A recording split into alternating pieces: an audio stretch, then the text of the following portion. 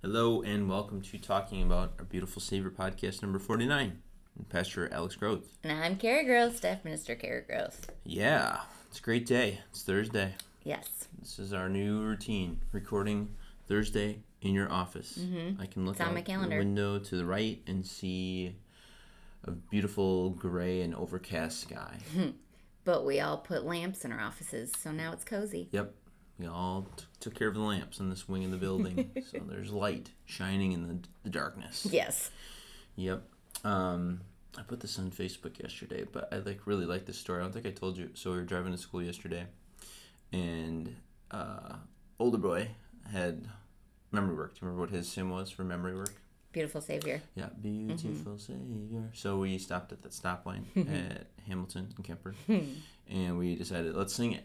And we're singing it, and boy number two slowly rolls the window down. He rolls the window down, and he loves doing that lately. He's all about the window down. Yeah, since he found out he could do that from his seat, he didn't know that. So we'll be driving, and all of a sudden he'll just hear the window go down. He rolls it down, and DJ goes, "What are you doing?" And Liam's like, "So they can hear about Jesus." Duh. Why wouldn't I roll the window down? And so great. we're singing, and then we sing, and then the light turns green, and we're crossing the intersection, and Liam, as loud as he can, goes, "Jesus is your Savior." Nobody heard, I don't think, but it was still. You never know. Yeah. Somebody might have. Little evangelist. Yes. So that's awesome. Pretty neat. Good job. Pray that he keeps that attitude.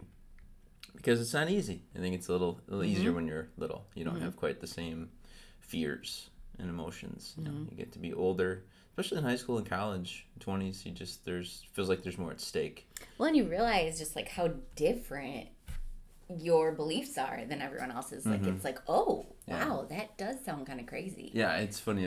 Like Liam is incredulous now that anyone wouldn't believe in. Like, how could they not think Jesus is great? Yeah, and then you get older and you're like, yeah, there's a lot of people that don't think Jesus is great, and you understand on it from a human standpoint why they do. So that fits with our theme for today, which is a church that takes up its crosses. That the church that God wants is one that doesn't hesitate to see the difficult things that come with following Jesus, denying ourselves. We follow Jesus. So let's get to our Sunday school lesson first, which is not a very common one. It's the praying king. If we're talking about the praying king, that's a tough question. Who do you think we're talking about? What guy? Talking about Hezekiah? Yes. Did I tell you that before? Oh, okay, I told you. So I thought you just Well, you mentioned it offhandedly. So Hezekiah is one of the few good kings in Israel. This is southern kingdom right now, so we're talking about Judah. But the Israel, southern and north, whether it's Samaria / Israel or Judah, you've taught Christ light for how many years? I mean, you've taught about a bunch of bad kings, Ahab and just tons of bad kings. Hezekiah's different. Hezekiah was much like King David in a way, that's like 300 years before, 250 years before Hezekiah lives, but he's compared to King David in the sense that he is a man after God's own heart. By this point, Judah and Israel had really fallen into the worship of false gods like Baal and Asherah. Do you remember what was unique about the worship of Asherah? Can I say it? I don't know. I mean, it was a pole, the Asherah pole. Yeah. So, these were both gods that they believed would, give them kids, gods that would bless them with crops and stuff like this. So rather than worshiping the true God, who had literally given their ancestors food on the ground and caused quail to, let's worship these false gods that no one's ever seen before. And appeared with like thunder and lightning and so let's worship these gods instead. A pole. So there's all these altars to these false gods, which is crazy. This is God's nation, and there's false idols everywhere. And so Hezekiah goes through the land with his, people, his army, smashing the false altars. Wow. And one of the things we get from this section that's interesting in a sad way. So do you remember the bronze snake? Yeah. When the people had gotten bitten by snakes in the poisonous snakes in the book of Numbers. Yep. And they cried out to God for help. And God had Moses put a bronze snake on the pole, and they looked to the bronze snake, trusting in God, and they lived. So they had that bronze snake left over, and they started to worship it. Wow. They called it Nehushtan. What does that mean? I don't know. It's a cool name for a snake. Yeah.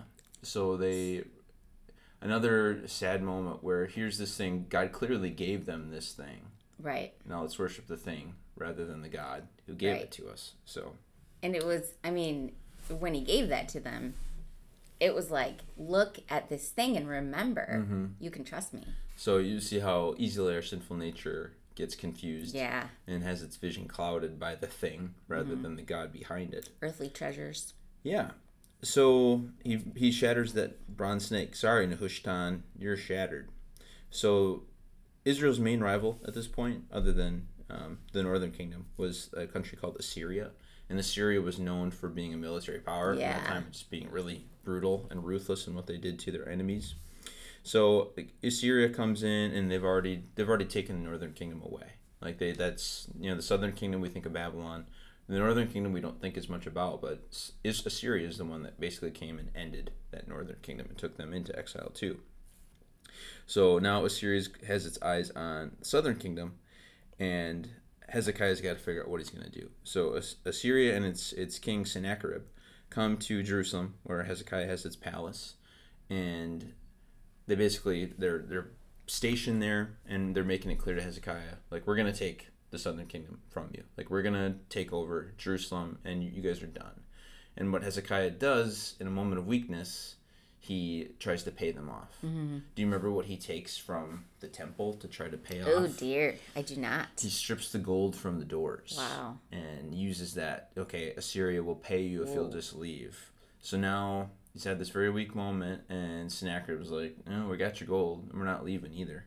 So he has some of his trusted advisors go outside the walls of Jerusalem, and what they say to the people hearing is awful. They curse God, told the people it was hopeless to trust in him. Basically, like, they don't understand either. They know that. So these are the leaders? The leaders of Assyria. They know that they misunderstand. So they know that Hezekiah has broken all these altars, and they go to the wall, and they're like, "You dummy! You just what kind of God is going to support you now that you broke all of his altars?" So it's kind of like that is super interesting. So they don't understand quite clearly that Hezekiah is taking down these altars for a reason. It's like your God's going to abandon you now because you made him mad. Wow. And the Israelite leaders, Hezekiah's advisors, are on this wall. They're listening to this, and they beg these guys, can you speak in Aramaic, not in Hebrew, so we can understand, you can get your message across. But the poor Israelite civilians don't need to hear all this. And the Assyrian guys are awful, and they double down and say even worse things in Hebrew and make sure the people listening. Wow. So they promise anybody who renounces the God of Israel and gives up, you're going to have this amazing life in Assyria. So just give it up, and we'll let you live. Whether they were serious about that, we don't know. So Hezekiah gets this report. He goes into the temple, puts on sackcloth. Mm-hmm. Sackcloth we would describe as kind of like burlap. I always think of. Like a burlap bag. Itchy, uncomfortable. Yeah. And it's just not. It's a special clothing you'd like rags, kind of. Just you'd wear it to show your sorrow, right? Your contrition over sin. So he goes in the temple and humbly asks God for help. He sends messengers to Israel's prophets to ask for guidance. Who do you think who's Hezekiah's main prophet at this point? Man, I'm terrible with timelines. It's tough. The timeline of the Old Testament is tough because it's not like the books go necessarily in chronological order all the time either. It's Isaiah. Yeah. Oh, that's what I was thinking. Nice. Sweet. So the prophet Isaiah responds with an answer from God. The Lord would send the Assyrians away and destroy their king. And if you actually go into, this is 2 Kings 18 and that's Sennacherib is the king? Yeah. Okay. God's words back to Hezekiah are amazing, which is like really cool because, Hezekiah has shown this moment of weakness. Right. Like, he has not trusted in God. I mean, he trusts in God, but not to save them from this. And Isaiah, if I remember, comes back and says, this king won't shoot an arrow. He won't raise a sword in Jerusalem. He won't even set up his siege ramps or anything else. Like, it's not going to happen. It's not even going to start happening. Don't worry. So the king of Syria, meanwhile, receives reports that another enemy is approaching from the south. The king of Cush. Yes. So another enemy is coming up to face him. So he sends another letter to the Israelites, another harsh, forceful letter. He wants this to end. Like, I got other business going on here. I need this Israelite thing to be done. So trying to force their hand by, sending them this letter and just like, you need to give it up. You need to stop. So Hezekiah again goes to the temple, takes the letter, spreads it out, this letter from Sennacherib, and prays again, appealing to God's power and reputation. He's saying, God, if you let us be destroyed, what will the people around us think of you? Similar to what Moses had said when he was praying for Israel back in the book of Exodus. God responds to the letter, the long message assuring Hezekiah of Assyria's defeat, and he's heard this mockery and he's not going to let it stand. During the night, the angel of the Lord destroys 185,000 Assyrian soldiers, and that's it. They have to retreat, and later on, Sennacherib is killed by his own sons while he's worshiping a false god in this false temple. So it goes from Hezekiah and the people kind of shaking in their sandals as they listen to this kind of crude talk outside the walls to like there's not even a battle. There's nothing Assyria even does to Israel because the angel of the Lord comes in and directly intervenes. 185,000 soldiers is a lot. That is a lot. It's a lot to be stationed there. During the night? Yeah. And it's 185,000 just angel of the Lord just takes care of them during the night. Wow. Some of the teaching concepts here, as Hezekiah suffered consequences of failing to trust in God. I mean, he lost face here, and he's cost himself some anxiety. How does that? What a friend we have in Jesus. Oh, what need we often, or what peace we often forfeit. Oh, what needless pain we bear. Yes. I mean, Hezekiah is a good example of that. He goes through all of this ordeal needlessly. If he would have just prayed to God initially, but it has a good ending anyway. What a blessing it is to know that God actually instructs us to pray to Him for help. Like God wants us to talk to Him. Here's what you do. We've talked about that before. How many celebrities, athletes will you never talk to because they have layers of security and PR people around them, assistants. Like I'm trying to think. It's not as important to me to talk. LeBron James. Yeah, I've been trying to reach LeBron James for the last 15 years. And he will not return to my calls. Reply to your emails. I just have some ideas for some cool dribbles he could do. I think he would really like the ideas I have. I've been working on some dribbles for him. Even just fellow sinners on this earth. Yeah. And I think there was a point in my life where I would have loved to talk to one of the Packers quarterbacks. If I could just talk to them, that would be amazing. Yes. I'm never going to probably talk to any of the Packers quarterbacks. Don't say that, Alex. Oh, thank you. I won't give up on my dreams. But God actually, the Almighty God, who's not a person and is not a sinner, wants us to talk to Him. Yeah. Wow. And then just the idea of prayer is powerful. I think we can often, in our weaker moments, feel like, what's the use of prayer? Either like God is already going to do what He wants to do, so what's the point of praying? Or I pray all the time and it doesn't feel like anything changes, so I'm not going to do it. But here's a good example. Hezekiah prays and God hears and responds. Right. God doesn't promise that He's going to respond to us that way, but He does promise He hears our prayers and will answer them in the best way possible. Yeah, and so it's like God is inviting us to hey, let me know what it's on your heart. And And I don't know. I think sometimes our prayer life suffers. I'll admit sometimes my prayer life suffers when I'm busy. Yeah. And I don't like it. It's easy to get caught up in the doing of things and trying to solve the problems myself. Yep. As opposed to, no, I got to stop and pray about this thing. That would be the best thing for me to do right now. Yeah. To express my trust in God and to take my cares and concerns to Him. And that would, that's what He wants me to do. Mm-hmm. And Martin Luther I don't remember the exact quote, but he just said, I have so much to do. I cannot imagine starting my day without 2 or 3 hours in prayer. Wow. And it's just like, you think that's counterintuitive. We think I've got so much to do, I don't have time to pray. And it was like, I have so many things to do. That would be the first thing on your list. I must pray so that I can do it all efficiently and well and focused on God. What a great reminder. Okay, let's go into, so remember the theme is God wants a church that takes up its crosses. We see that in our first lesson from Jeremiah. So Jeremiah do you remember his nickname? The Weeping Prophet. The Weeping Prophet, yeah, because he had a hard message to deliver. He did not want to. No. And God compelled him to do it. And weeping because he knew most people wouldn't listen to him. Yeah. That comes out in this section. But in this section he says, Lord, you understand. Remember me and care for me. Avenge me on my persecutors. You are long-suffering. Do not take me away. Think of how I suffer reproach for your sake. So this is a prayer. This fits with the Hezekiah lesson. Jeremiah's praying to God and saying, you see how I suffer down here. You suffer too, God. We know what it's like together to suffer and be rejected.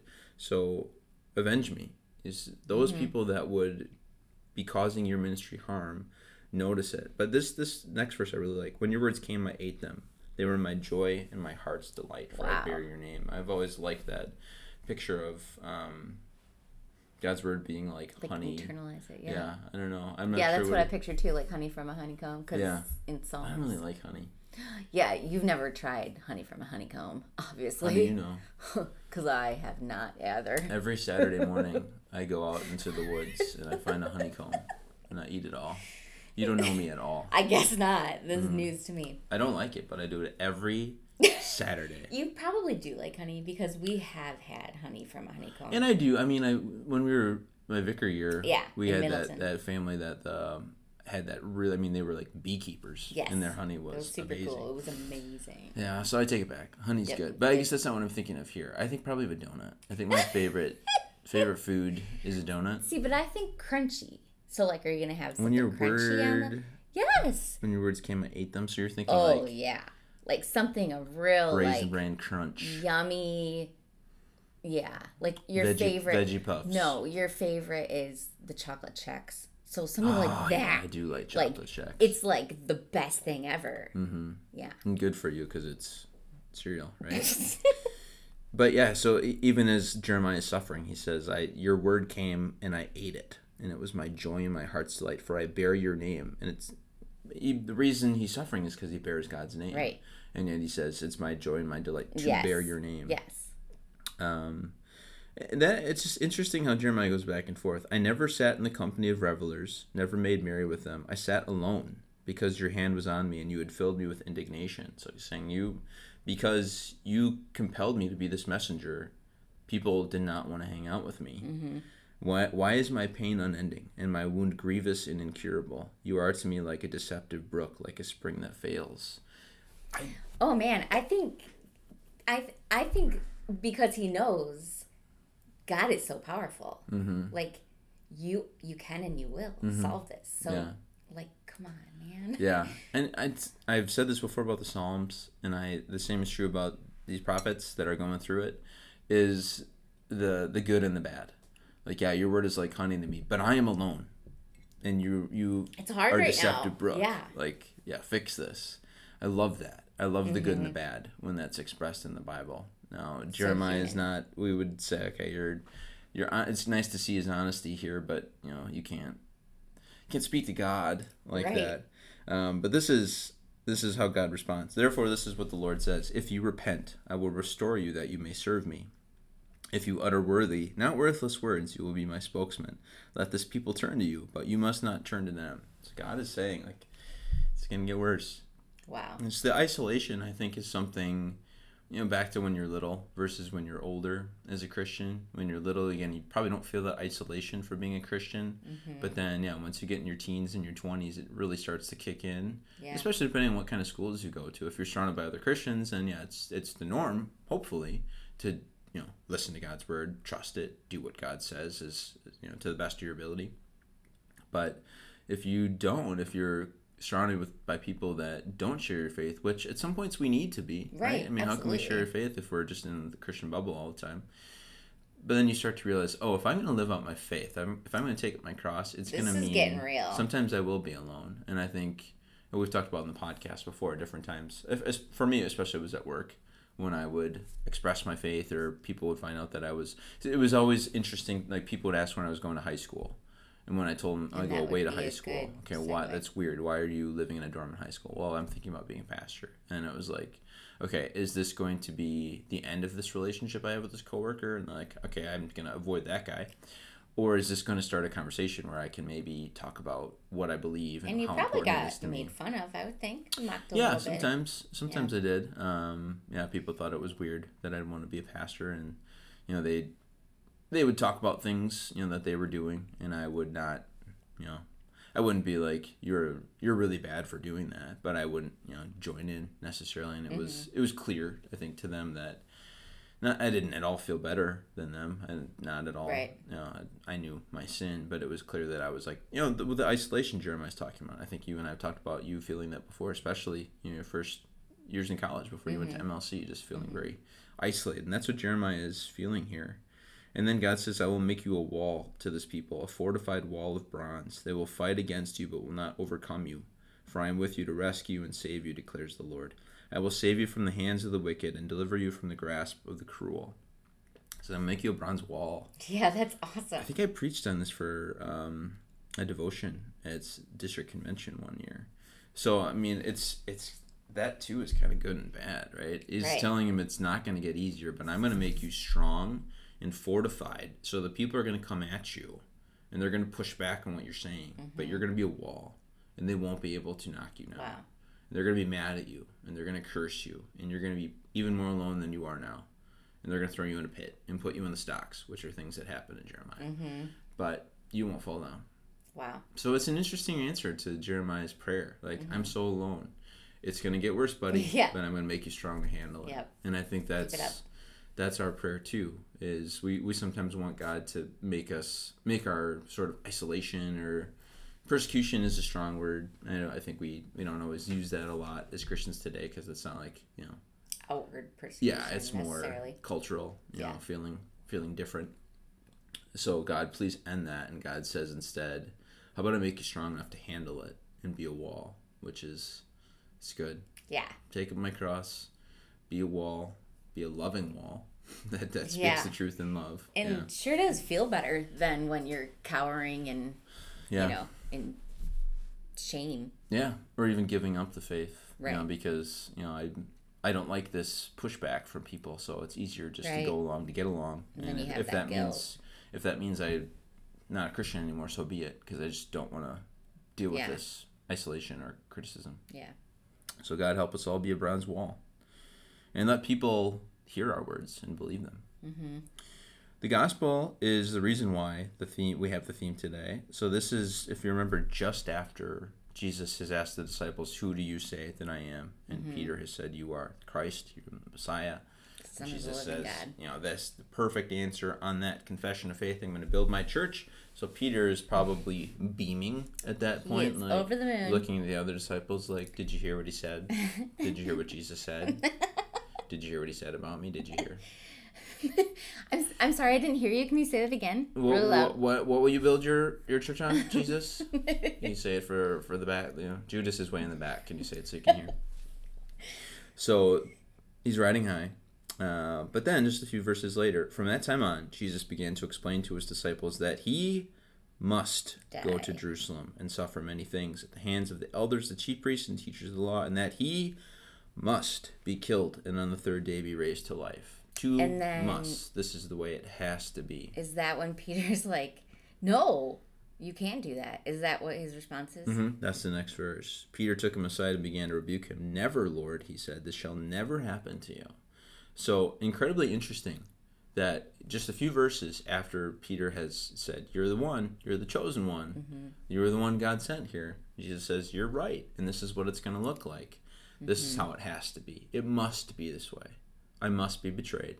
I must be railroaded in the courtroom. I must suffer. I must die." Yeah. It has to be this way. And Peter's like, "No, I don't want it to be that way. Stop talking. This is you're the loser Messiah. talk. You're supposed to be my idea." Yeah, I mean, Peter, like the rest of the disciples, had heard from so many rabbis, over the years of their life, that the Messiah would be a political Messiah, would finally free them from, they had been, for 1,000 years, the Israelites have been, as a consequence of their walking away from God, the Israelites have been tossed around. Yeah. I mean, they've been tossed during the era of the judges. It happens during, like we just talked about with the Assyrians and the Babylonians. The Persians kind of come and help them get back on their feet a little bit. But then if you keep going in those 400 years between Malachi and Jesus' arrival, I mean, it's like they just get dominated by all these different groups that are walking across Israel on their way to fight somebody else. And Israel just becomes this battleground. Wow. So for 1,000 years, they just have not. They haven't had peace in their land for an extended period of time, and they've been just rocked by all these different countries. And so that's what they're looking for, is someone to restore them to the time of David, when we were a world power, and we said, we said this is how it's going to go. And so that's what Peter has in the back of his mind. And Jesus says, "Oh, I got to go die." And Peter's like, "No, stop talking that." And we kind of understand. And I think we looked at this in our staff meeting too on Monday. And I just was thinking about this from Peter's perspective. Like, what has Jesus done for Peter at this point? Like, he healed his mother-in-law when it looked like his mother-in-law was going to die when she was sick. He's done countless miracles. Like, he's so loving and kind, and he's a good teacher. And so for him to say he's going to die, Peter's like, this doesn't compute. This doesn't fit anything that I believe the Bible says about the Messiah, and this certainly doesn't fit what I've seen from you. Right. If you die, what does that mean for me? Essentially. So he has his own ideas about what the church should look like. And Jesus has just flipped that on its head. This is the church God wants. A church where Jesus literally takes up his cross. And Peter said, I don't want that.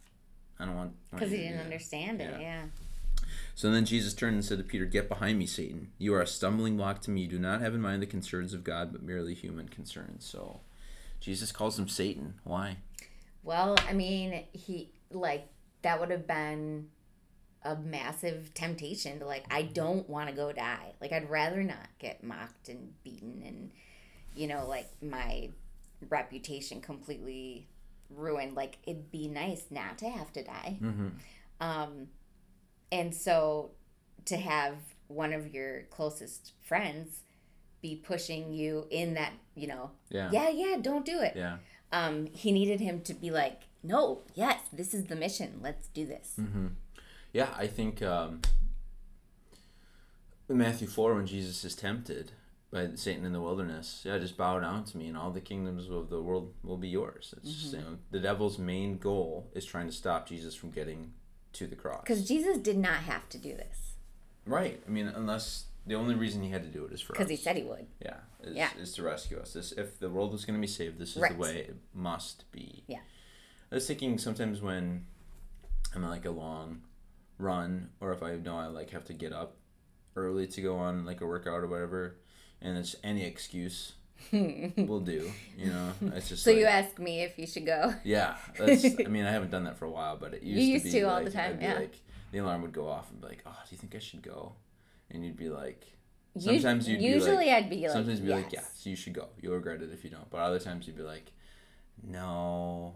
Only once in a while, when I thought you were gonna fall over dead because you were so tired. And that's all I needed was someone to suggest that I don't go. I mean, when something's that's difficult, the only thing you needed. If you have someone, if you don't want to do something, and someone else you love and trust is telling you don't need to do it, then it's that's all it. But I did say no, do it. You'll be glad you did. Plenty of times, more often than not, you told me yes to go, and I did appreciate that. So Jesus speaks so harshly because the salvation is at stake. Get behind me, Satan. You're acting like Satan. You're getting in the way. Why is it great that the Bible records this interaction? Because we see just Peter, completely doing the opposite of what a believer in Christ, a follower of Christ would do, and being reprimanded for it, and then seeing Jesus' love and compassion immediately, right after. He makes mistakes. He has really high highs and low lows, and it's Jesus' love remains the same.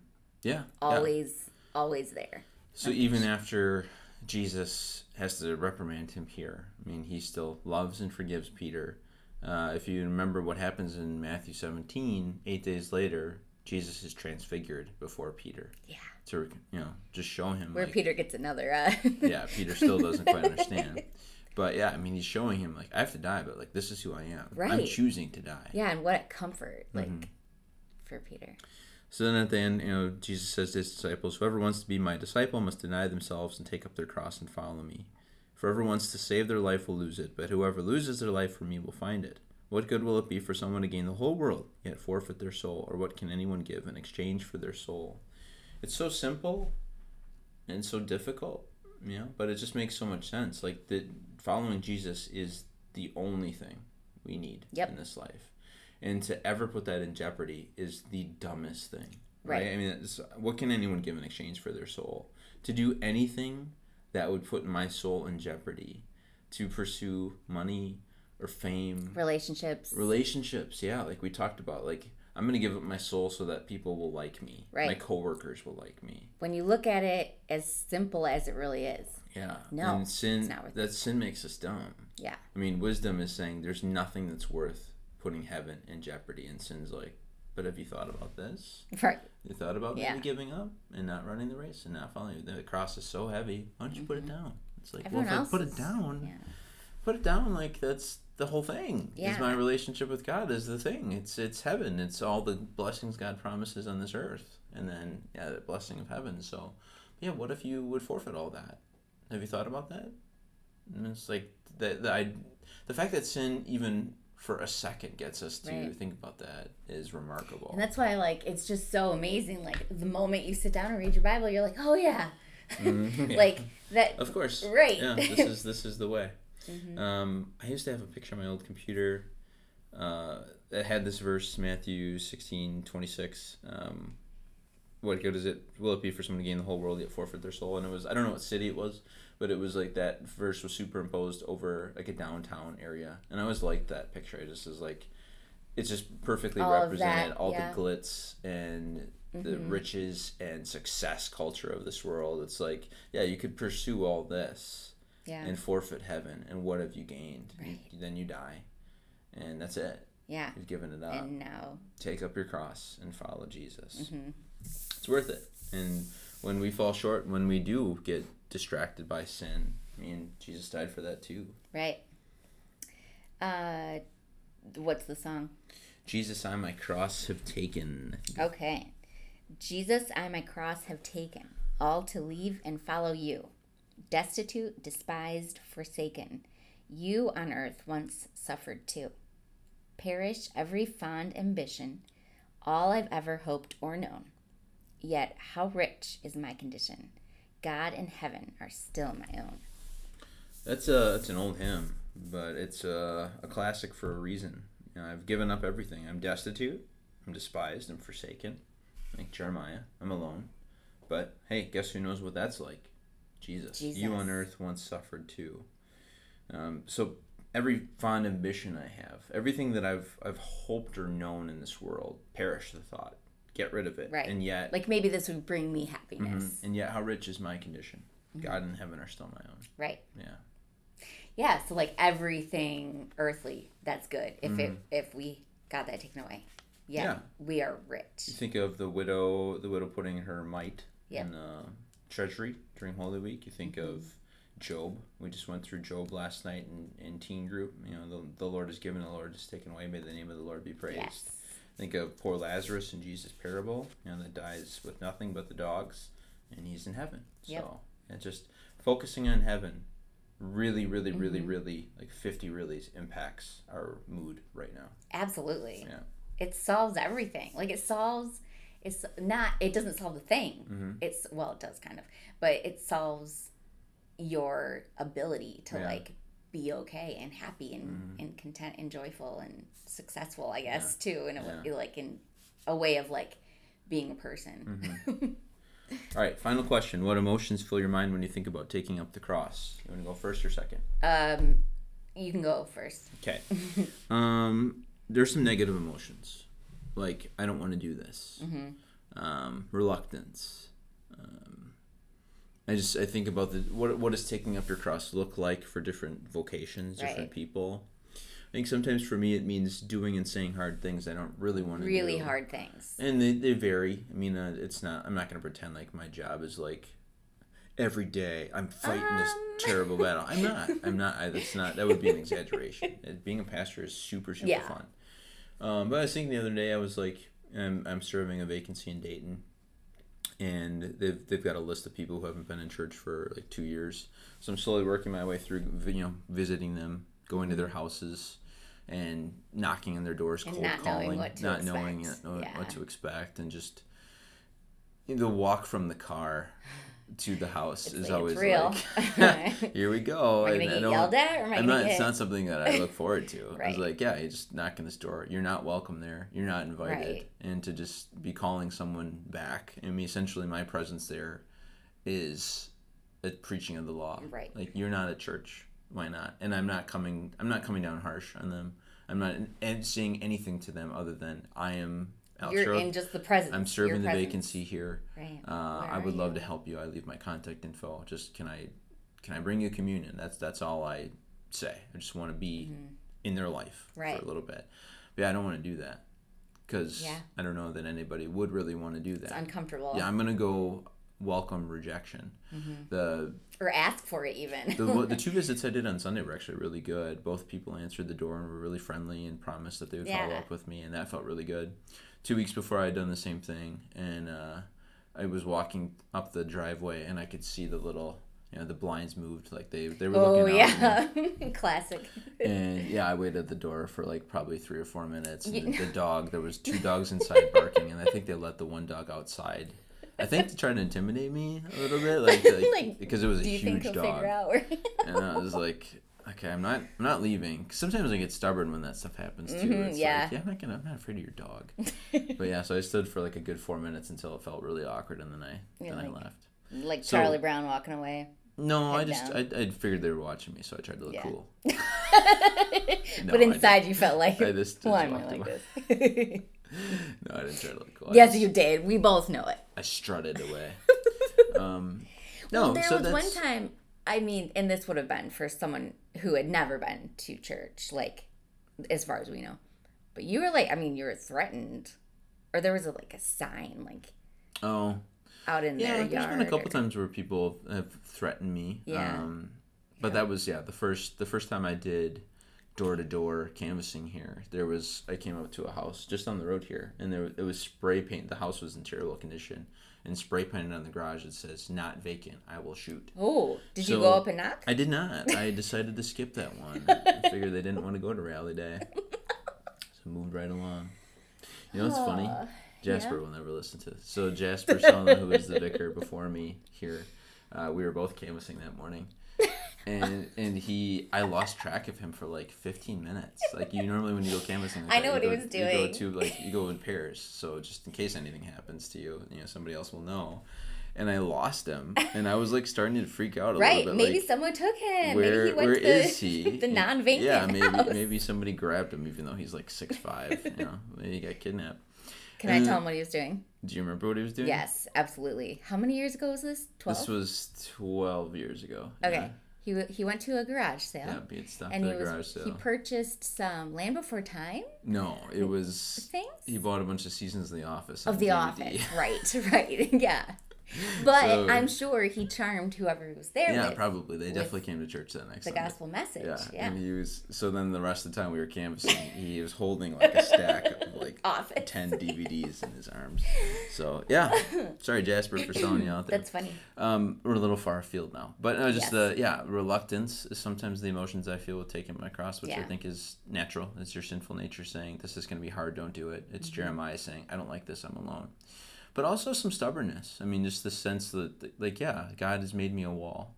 That I can do this not because, it's in my personality. Right. I can do this because God is the one pushing me. God is the one that will be with me through this. God is the one that is going to bless this as he sees fit. So, there's some stubbornness and also some joy. Just that God counts me worthy. Not because of me, but because of Jesus, he counts me worthy to take up my cross and follow Jesus.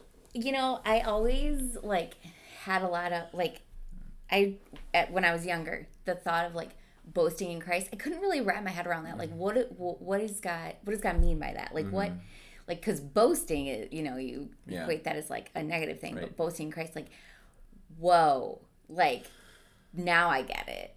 Yeah. Because he is so good and he's so awesome and so right all the time. Yeah.